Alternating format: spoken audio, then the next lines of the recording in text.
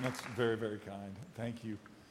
I had no idea what this segment was going to be like. I mean, I got new shoes. It's like the first day of school.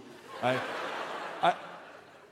really didn't know what my emotions would be like, but I will tell you, I have missed the heck out of the privilege of being with you. And it is a privilege. And it's one that because something was leaking in my life that I didn't even know, I put in jeopardy. And I will tell you more about that today. So we're in the middle of a series that's called Reset. And we talked about resetting just our understanding of who God is and resetting our priorities and resetting our relationships. And today we're going to talk about resetting leadership. Now, when you think of that, you may not think of yourself as a leader, but the truth is we're all leaders. And every single one of us is influencing other people. They might be doing everything they can to get out of your presence so you don't influence anymore with pain and distress and trouble and every other kind of miserable thing. Or you might be leading them and they're happily following you and you're leading them towards destruction. But every one of us is a leader. And then certainly there are more classic positions of leadership. And all of us, whether it's a father or a mother or a husband or a wife or a peer group, we all are leaders. So when I talk to you today about resetting leadership, I want you to think about resetting my life that I'm going to give an account for. And so let's pray. And thank you, guys. That is encouraging that we love one another. And I do love you.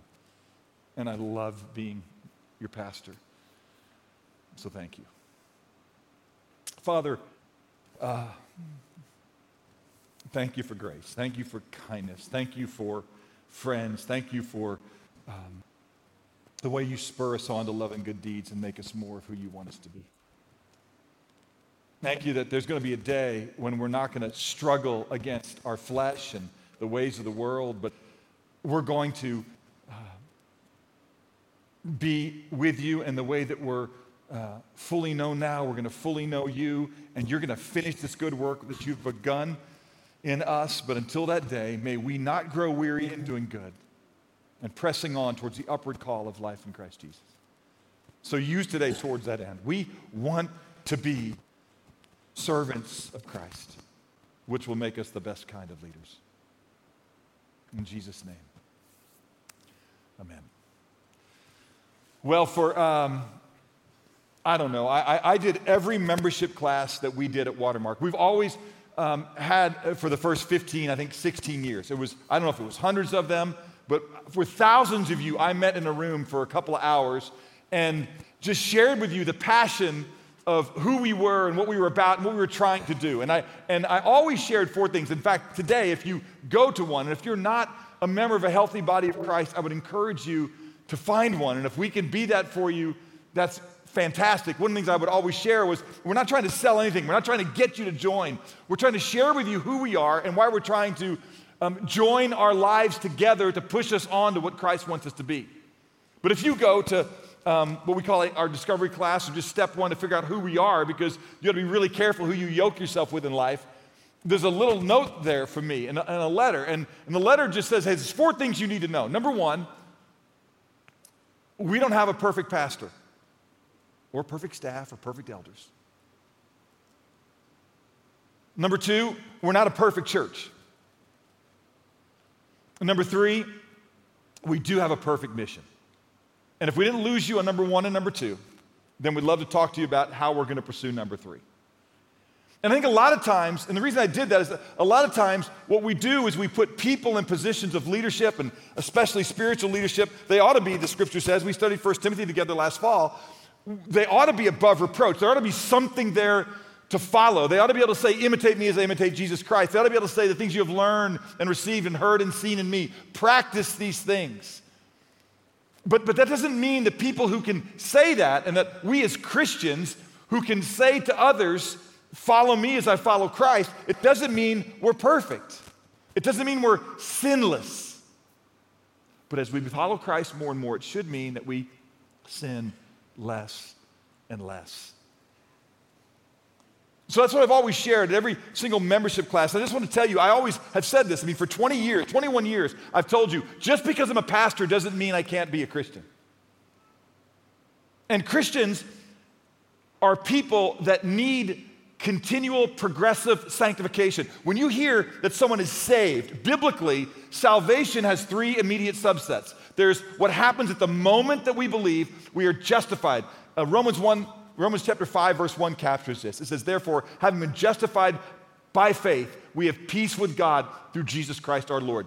There is a declaration that God says, your confidence in my grace towards you and mercy towards you and provision for you in the person of Jesus on the cross, you're acknowledging that you're guilty and the wages of your sin is death. And crying out to me for mercy and realizing there is no mercy if God doesn't give it. And you asking for mercy, the moment you do that, there's what's called a substitutional penal atonement. That the sufferings and the penalty of Christ on the cross is imputed to us. And God forgives us. And then what happens is now watch this, we are justified in that moment, but we have to be careful that we justify, in other words, prove, it's another way to use the word justify. One way, it's a legal decree. It's just to let him go free now because the payment has been met. But then you justify something sometimes by proving it true. And the way we prove our love for God and our understanding of his love for us true, James would say, is by our works. Faith without works is dead. It's not saving faith. It's not real faith. And so as we justify that we really now know the love of God and we no longer try and manage our relationship with God and we no longer try and perform so that God can love us because we know he loves us because he's demonstrated his love for us and that while we're still sinners, Christ died for us. In that moment, we then begin to run towards him, and that's the second part of salvation, which is called sanctification. It's the process of becoming more like Jesus. And then the one that we all look forward to, kind of, because you got to go through this little thing called death to get there, is when God finishes his good work which he began in us through Christ. And that's that glorification process. If you want to think of those things in three ways, salvation is justification, sanctification, glorification. And the Spirit of God is responsible for all three, and we participate with him in justification by acknowledging our need and trusting in his provision. We participate with him in sanctification by acknowledging that his way is right and good and true and following him in submissiveness. And we participate in his glorification by dying and letting him do for us what only he can do. We're delivered from the penalty of sin. We're delivered and being delivered from the power of sin. And one day, and this is why it will be called heaven, we will be delivered from the very presence of sin. Won't that be great when all of our relationships are everything God intends and there is no insecurity and self-righteousness and self-love and lust and desire to exploit and manipulate and promote ourselves, and there's no anger and there's no disputes. Won't that be amazing? Can you imagine how sweet our relationships would be when all of that is gone? The Bible describes that as heaven because it is. And it will only get there when God makes everything new. Everything's not new now. What's new is that we have changed our mind. We no longer think that life without God is a better life. And so we are the people of God, reminding each other the goodness of God so we would trust him more and walk with him. And we love each other in that process. So that's what I've said every time I've led a membership class to you about, hey, I'm not a perfect pastor. We shouldn't be surprised that sometimes your pastor needs to, well, not sometimes, but all the time, just like you, do the hard work of heart work, which is a phrase that I use that is way too pithy. It's just, I need to be all about one thing. And that's not doing ministry. It's about being effective in dying to self that Christ might live. So let me tell you what I said to you the last time I stood before you.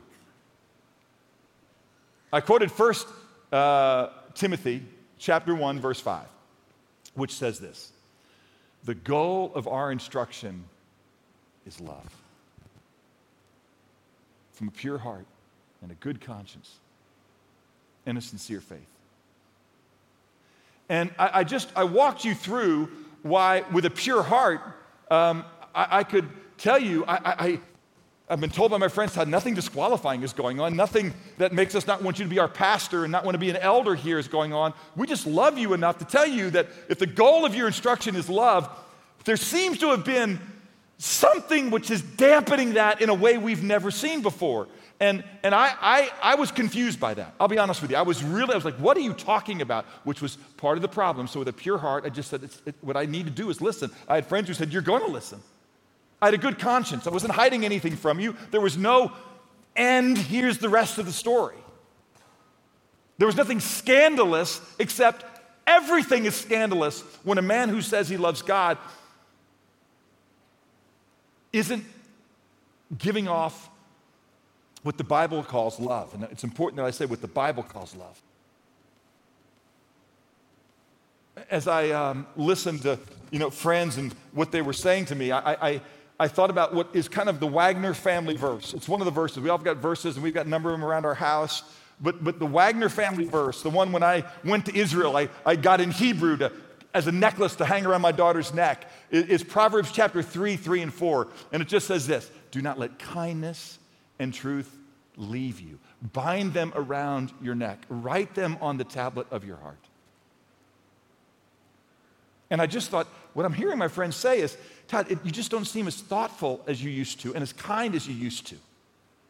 And now, can I just tell you, my initial response, typically when I hear that, was exactly my initial response when I first got married. Because when I first got married, my wife would sometimes say, hey, I don't feel like you love me the way, or pursuing me the way you did when we were dating. And I feel like you're busy, and I feel like, I'm just not a priority for you. So I would hear that and go, okay, what she needs is me to explain to her that I am prioritizing her and that I do love her.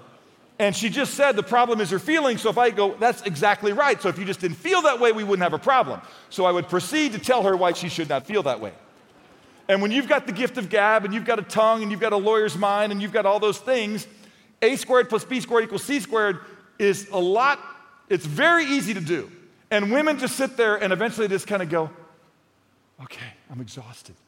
I'm just trying to tell you. When a wife says, I don't think we're spending enough time, note to self, she's not asking you to get out your day timer. That dates me, all right? She's not asking you to go back and tell her all the times you spent with her this last week. It's not a math problem. What she's saying to you is, I know you love me. I want you to know that there's something missing on a deep level that I don't want to miss, because I want to be near you. I want us to be one. I think about a lot of what was going on as we led up to this. There was this thing last year, what's it called? COVID. This thing happened last year called COVID, right? And so there was this thing. There was an election, yeah, and there was a lot of things that were going on, and there was a rise in tension amongst races and understanding about that and all of this. And as we're leading through that and having conversations and doing some things, as I thought and I started to listen, what I said to my friends early on, I just go, you know what? Let me just stop. Because what I hear you saying is we're in the midst of this is I'm not being the leader I want to be, right? Because a good leader doesn't lord it over others. That's what the Gentiles do. But the first among you must be a servant, the scripture says.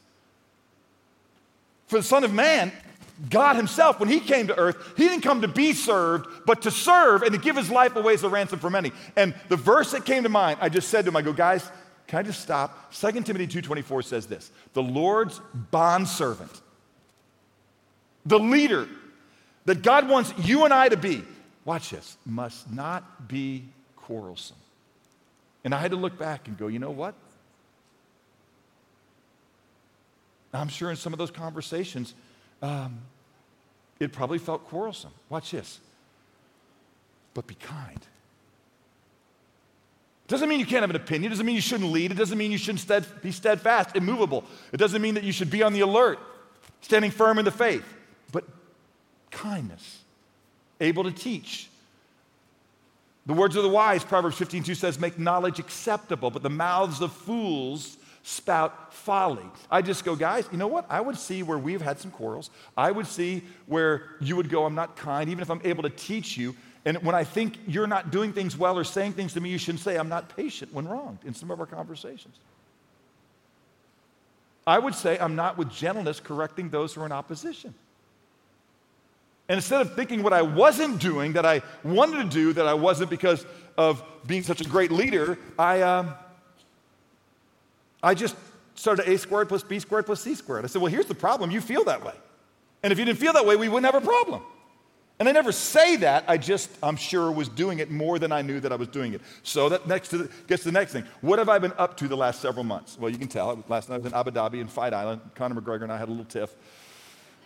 Or I went to a dermatologist and they wanted to burn something off my face. So I've been up to that, but I've also been up to this. Here's what I've been up to the last several months. Just listening. I've been up to resetting my relationships. I've been up to doing exactly what we taught last week. Last week, we talked about how what we tend to do when someone around us feels wronged, right? I mean, David lifted us off. We shift the blame. Well, if you hadn't done this, I wouldn't have done that. If you didn't feel that way, we wouldn't have a problem. We make excuses. Well, there's a lot going on, man. There's an election. There's COVID. There's a lot of tension. We got to make decisions. We compare and minimize. Well, at least I didn't do this, right? I mean, I didn't hit anybody, I didn't cuss anybody, and I didn't explode in anger. Or we kind of pretend it didn't happen and hope everybody forgets. And what I've been doing is I'm just saying that's just not what God says. You know what? The Bible says a fool does those things. A fool does not delight in understanding, but only in revealing his own mind. It's a proverb I've quoted so many times in my life, and God just said, hey man, listen. Just listen. Even if they're wrong, listen. And there was plenty that I'm sure I know they weren't wrong about. Because at the very least, I wasn't listening. Being patient and with gentleness correcting those. You know, at what level? It doesn't matter.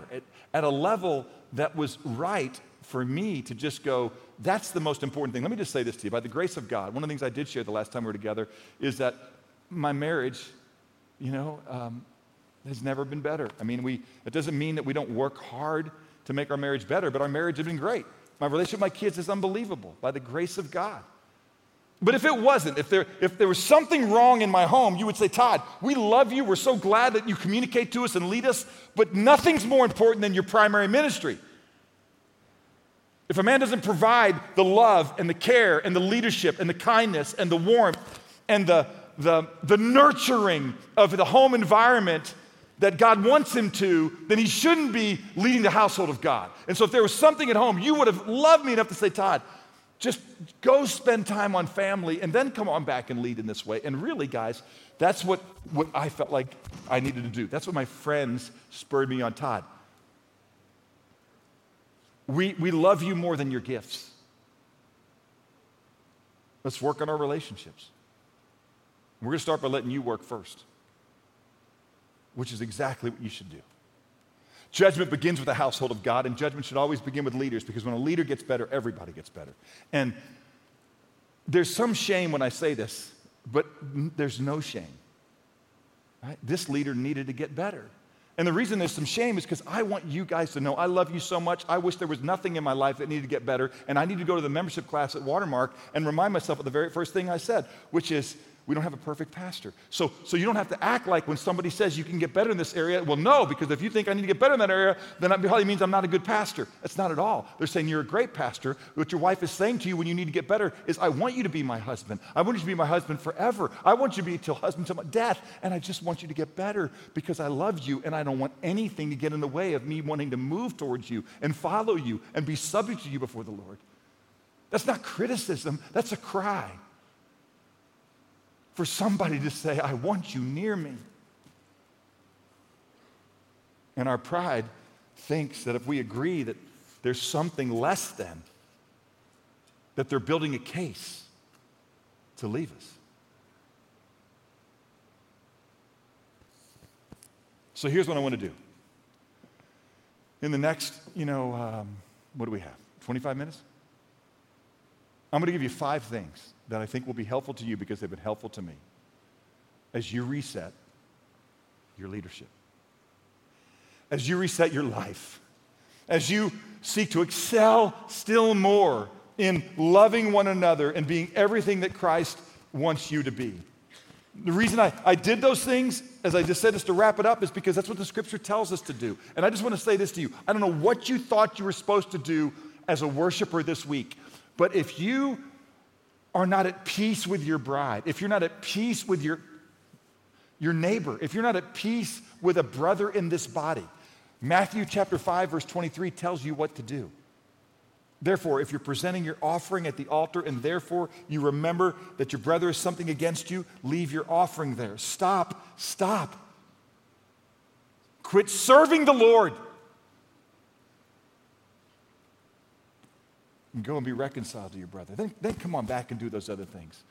I will tell you, last December, just to tell you when it really hit me in a different way, I got a call from my daughter, Kirby, and she just said, "Hey, Dad, would you come get Harvey? Austin was going to run him, over to your house, and because Alex and I had told her we'd keep him that night because she was having some people over for dinner." And she goes, "He got hung up at work, and so can you just come get him? Because Austin doesn't have time to go there. He wants to be here to help me get ready and welcome everybody." So I said, "Sure." So I jumped in my car, I drive up to her house, and I get there, and when I pull up to her house, I see all kinds of cars that looked familiar to me. And I walked in her house, and it was all 6 of my kids, and 3 of their spouses and their kids. And they had just wanted to have dinner together. And that's who Kirby was having over. And you can't imagine the joy that I had in my heart that I thought my kids love each other. They want to be together. They want to be Wagners and Baxters and Mankins, and they want to be one. And I walked out of there, and I just thought, oh, man. Lord, I know that's exactly what you want. You want your kids to love each other. You don't want them to do ministry or do spiritual things or read their Bible. You want them to read their Bible and be around Christians because you want them to love. I walked out of that house, and God just said, that's what I want. I want my people made in my image to sup together. Even in the midst of all the dysfunction that is involved in the Wagner name, the Baxter name, the Mankin name, and Earth. So sweet. So I've been doing what we talked about last week, admitting where I was wrong, apologizing, grieving over times I hurt people, listening, asking for forgiveness, accepting the consequences, I'm not getting to be with you because I needed to be, just becoming a better lover, and doing everything I can to say, I want to alter my behavior. So here's 5 things that have been helpful to me as I've wanted to be more of who Jesus wants me to be. Number 1, just remember this. A leader is not a Grace graduate. It kind of is the very first thing I say to membership class, right? Your pastor's not perfect, so you don't have to act like you're perfect. Husbands, newlyweds aren't perfect. Wives aren't perfect. Children aren't perfect. Your community group, this is a newsflash for some of you, is made up of people who aren't perfect. None of us is done. All of us is still trying to decrease so Christ might increase. Just because we're Christians doesn't mean we are glorified. We're not sinless. As we move towards God, hopefully we will sin less. A leader is a Grace graduate. Is not a Grace graduate. Every single one of us is on the journey. Sanctification is a process. And what's so interesting is that sometimes and I'm going to move quickly through this one because I want to get to where you can live in grace. But sometimes I think what we do is we will ourselves to be the people that God must want us to be. And Galatians chapter 3, verse 3 just comes screaming to my mind, which says, are you so foolish? You were saved, you were justified. This good work which began in you, where God showed you who he was, that was done by faith. You've not been saved because you've been good enough long enough. You've begun by the work of the Spirit. Are you now going to be perfected by the work of your flesh? Do you think you no longer need the grace of God to be who God wants you to be? I think sometimes all of us, I know I did, I know I do, I would just get busy being a Christian instead of being a Christian, which is being dependent upon Christ. Grace means you're going to receive what you do not have. And when you act like you've got it because you're a Christian, you will not be very Christian. Just go read Galatians chapter 5, 19 through 21, where it talks about the deeds of the flesh, enmity, immorality, factions, outbursts of anger. It says this is the deeds of the flesh. And then go read 21 and following, but this is the deeds of the Spirit, love and joy and peace and goodness and kindness, self-control, just to name a few. We're not grace graduates, we need grace. We don't begin the Christian life by us doing anything. It's us receiving something, and we live the Christian life. And we are the leaders God wants us to be as we depend on him. Number 2, a leader needs gospel community. This is probably the highlight of the last several months. I started, by the grace of God, I had some friends, and we just weren't satisfied with what we saw as a church in and around our town. It doesn't mean that there weren't a lot of people who loved God more than we do, and we're all about it. We just didn't feel like there was a place that we could say to anybody, come and see, come and see, come and see. And so we just said, okay, look, God, who are we to judge a servant of another? We don't want anybody else to change. What would we do if we were going to be an expression of your life on earth?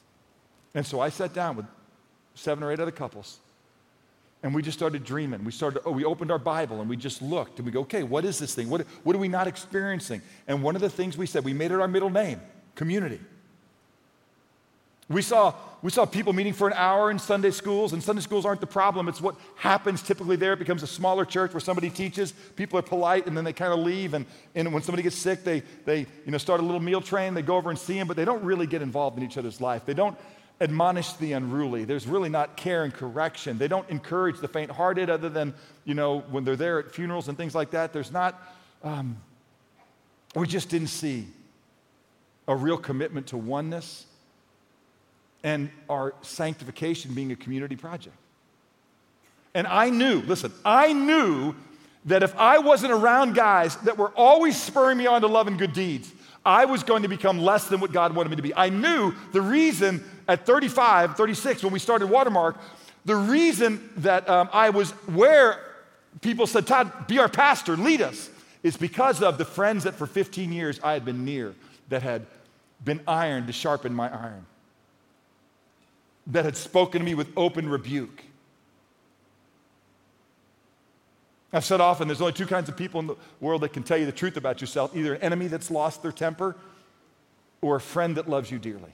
And I had friends that loved me dearly, and they just said, Todd, I know you love Jesus. My wife has been so amazing. She goes, I know you want to be a godly man, so when I see things in your life that aren't consistent with the fruit of the Spirit of God, I'm going to tell you. I'm going to give you no slack. I'm not going to say you're better than almost every other husband I know. I'm going to say you're not what Jesus wants you to be. And so that community, that love.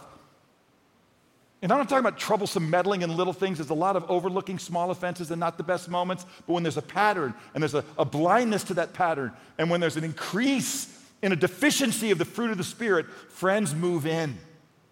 I was so encouraged that friends moved in, that they believed me when I said, look, this is what I think the lower third. Can you put the original lower third? What would you guys put up there? It said Todd Wagner, pastor, elder. Is that what it says up there when you put up whatever you put in my lower third at the beginning of the service? Okay? And so This is what it should say. Todd Wagner, member of Watermark Community Church. That's what I am. Okay, yes, I'm a shepherd, but shepherds biblically never stop being a part of the flock of God. They never stop needing biblical community. They never stop needing admonishment and encouragement and help. And one of the things that happens when your gifts are being used is people go, well, who am I to? The answer is, you're my brother, you're my sister. And for whatever I've done wrong here, one of the things that by the grace of God I've done right is I have not surrounded myself with weak men. Because I don't want weak men. I don't want fans. I'm your brother.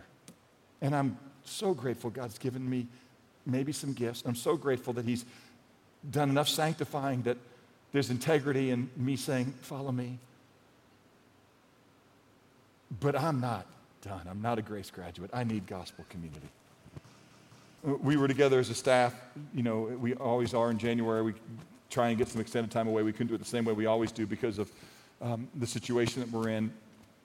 But, you know, we spent some time with somebody. We always bring in somebody. He just said, hey, I just want to share with you guys just some observations he's made recently. And he said this. He said, listen, the key to fruitfulness in ministry is longevity. I would maybe use the word perseverance, persevering and doing good. And doing good means running more towards Jesus. He increasing, you decreasing, not choosing in your flesh to do what the world calls good, but doing what the Bible calls good, which is yielding to Christ, taking up your cross and following Him. The life which you now live in the flesh, you live by faith in the Son of God. It's just doing that continually. Change is a process. It's not an event. And it's not getting discouraged that your flesh is still loud and powerful, but it's letting the Spirit become more loud and more powerful because you don't walk in the way of the wicked or stand in the path of sinners or sit in the seat of scoffers, but you delight yourself in the law of the Lord, and on that law you meditate day and night. He said the key to fruitfulness in ministry is longevity. I said perseverance, and I would then say the key to perseverance in ministry or longevity is spiritual health. This is so important. This is where one of the reasons the world gets in trouble, especially with gifted communicators and gifted leaders. Sometimes we think the key to longevity in ministry is having the ability to teach and having a big personality, having great vision, being somebody who can really strategically plan, somebody who's skilled of tongue. No, that is not the way to have longevity in ministry. The way to have longevity in ministry is spiritual health. And the key to spiritual health is gospel community, which is why if you're not in one, man, the clock is ticking. This nonsense that just me and Jesus is enough. The root of all sin is pride. And pride is, God, I don't need what you tell me I need. I don't need Jesus. I'll give you my resume, and if my resume isn't good enough for you, that's on you. And He says, oh, really? Well, we'll have that conversation. And it's just as arrogant for you to tell Jesus, I don't need what you tell me I need to be the man that you tell me I'm supposed to be. I don't need others. I just got you and the Spirit, my Bible, a cup of coffee, and a journal. Have you seen my journals? Have you seen how faithful I'm in my journals? God has told you that you are to live in community. And I mean community that helps you authentically be admonished with biblical counsel towards everything that He says. And if you're not in one, you're telling God, I call you Lord, but this is really, you're going to be a Lord I manage, which is a problem.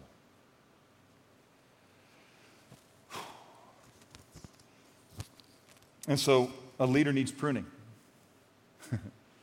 A leader needs pruning. I remember my friend Kyle, has shared a number of times with everybody, just this idea that, hey, guys, there's nothing to be scared of here. Todd, in God's kindness, has been a fruitful vine. It's been a cause of provision for our body. It's been a cause of joy and gladness to our body. And we just feel like it's just time just for Todd to get a little sharper, to just do some pruning, right? And so this is what my Bible says in John chapter 15 and verses 1 through 3.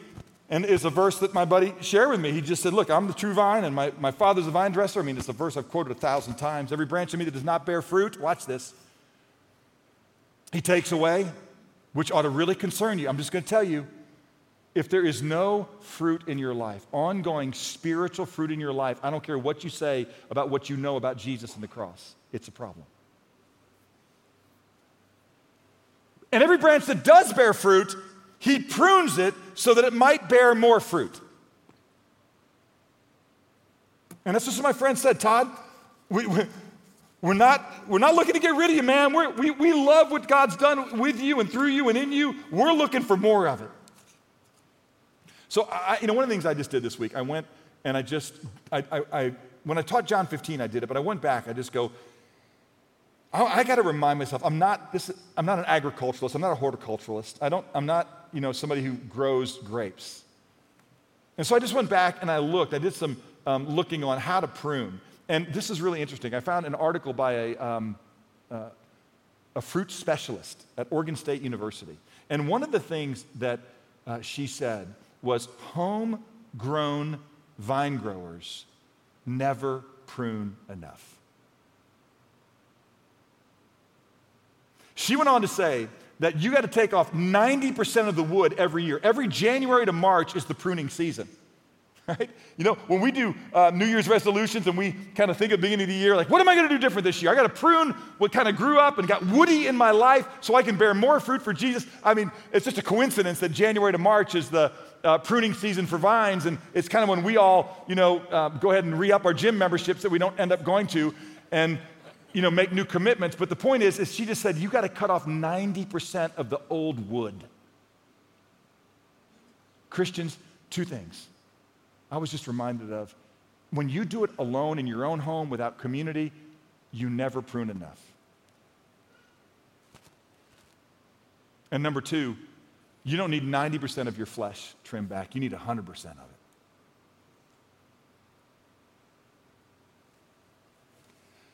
A leader needs pruning more than he thinks.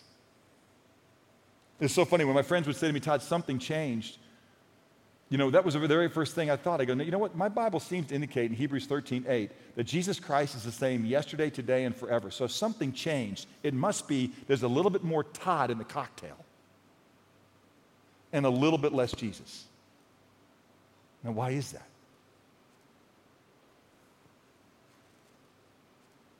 I'll give you a little more insight. This is just true, and it's just been good for me to be remembered. Number 4, a leader is nothing without love. Nothing without love. There was a couple times in the first 10 years of Watermark where when I would teach, 48 weeks a year, and after several years of that, the guy said, Todd, let's get some more guys going, and I was excited to do that. I don't know if I ever got up to as high as 48, but it was a lot. And I can remember the first time I really got away for like 4 weeks. And I was still around working, I just wasn't teaching. And because I wasn't teaching a lot, I just said, okay, Lord, what do you want me to teach when I come back? I can remember the first time I had not been with the body for 4 weeks. And I just asked the Lord, what do you want me to tell them? And he told me something very specific. No audible voice.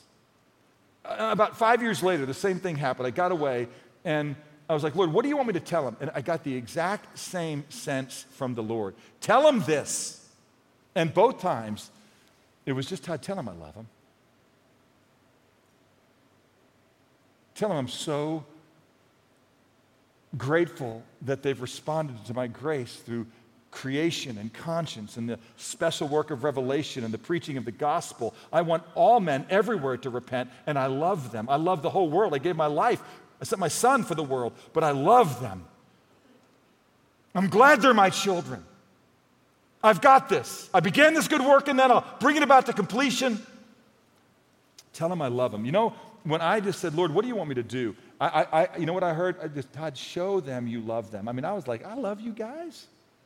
We got to get some things going here, but I love you guys. My friend Kyle Kegler, who now is the senior pastor up there at Watermark Plano, which we call City Bridge, he just said, Todd, I got to tell you this, man. There's been nobody in my life that has made me love the church and the mission of God and living life on purpose than you.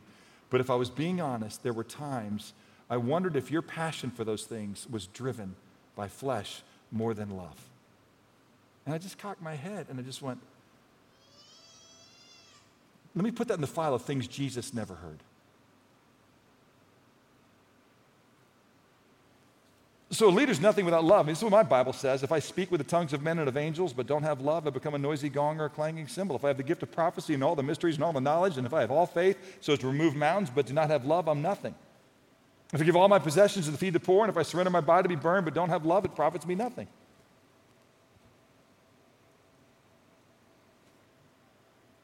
Look, I'll just tell you a little thing about me. I don't know. I mean, I love winning. I love winning. And Jesus loves loving. And I want to be more like Jesus. Now, sit tight, because you better define love biblically. And we're going to next week when I talk about resetting our mission here. Because our world needs love, but that doesn't mean whatever they want. So, see you next week. It's pretty clear to me. I mean, let me just show you a quick picture. I've shown you this before, but this right here is a picture of the very first year we did a residency, and I spent some time with the residents. I asked them, hey guys, who do you think I am? Give me the words. If you've been around me for a year now, who do you think I am? And I went back and grabbed this because I looked at it, and there's some very nice words that are up there, okay? And this was them saying it, and somebody up there was recording it.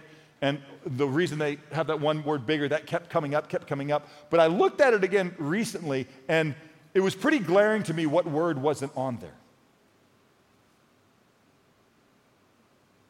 I mean, I don't see love anywhere on that list. And when I pick up my Bible and I read my New Testament, there seems to be a word that's pretty important.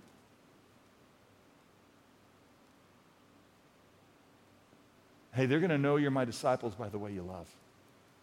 Now, sometimes people can say that's not loving, and they use that to weaponize it and push you back. And when that happens, I'm going to talk next week about how to respond to that. But I got to tell you, there have been lots of notes I've gotten over the years, and there's other boards and stuff where the word love shows up. But when people said, Todd, something's changed, I think that's what was changing. And it was changing in a way that wasn't as loud in my heart as Jesus wanted me to be. And because I'm a part of a gospel community and I need pruning and I'm not a Grace graduate, I go, let's go, Lord. Let's get more of that. The fruit of your Spirit is love. Biblical love, but love. Last thing, and this is probably the most important thing. And that is this, that a man can't be God's leader, a woman can't be God's woman if they aren't abiding with Jesus. Now, the word abiding is one of those biblical words, right? What does it mean? The word abide means remain. And let me just remind you what I said way back there on the very first thing when I said that a Christian leader is not a Grace graduate. You foolish Galatians. Having begun by the Spirit, you think you're going to finish it in the flesh? When Jesus says, remain with me, what he was saying to you in that moment is, abide with me. He's saying, just stay here. Stay with me as Lord and you as a sinner who needs all of me. All the time. And to my shame, I would go back and I would look at certain interactions, that were used to me as illustrations in a meeting where we never got sideways. No one left and had to work through conflict, but they just said, Todd, this is how we felt devalued in that meeting. This is how we felt demeaned in that meeting. I would go back and look at that meeting. I know every part of that conversation. And you know what wasn't happening during that meeting? What wasn't happening in that meeting, I can tell you there wasn't a single time that I said, hey, Jesus, listen, I don't know if they're making the right decision. In fact, I'm pretty sure they're not making the right one. But how can I love them right now? How would you respond to this?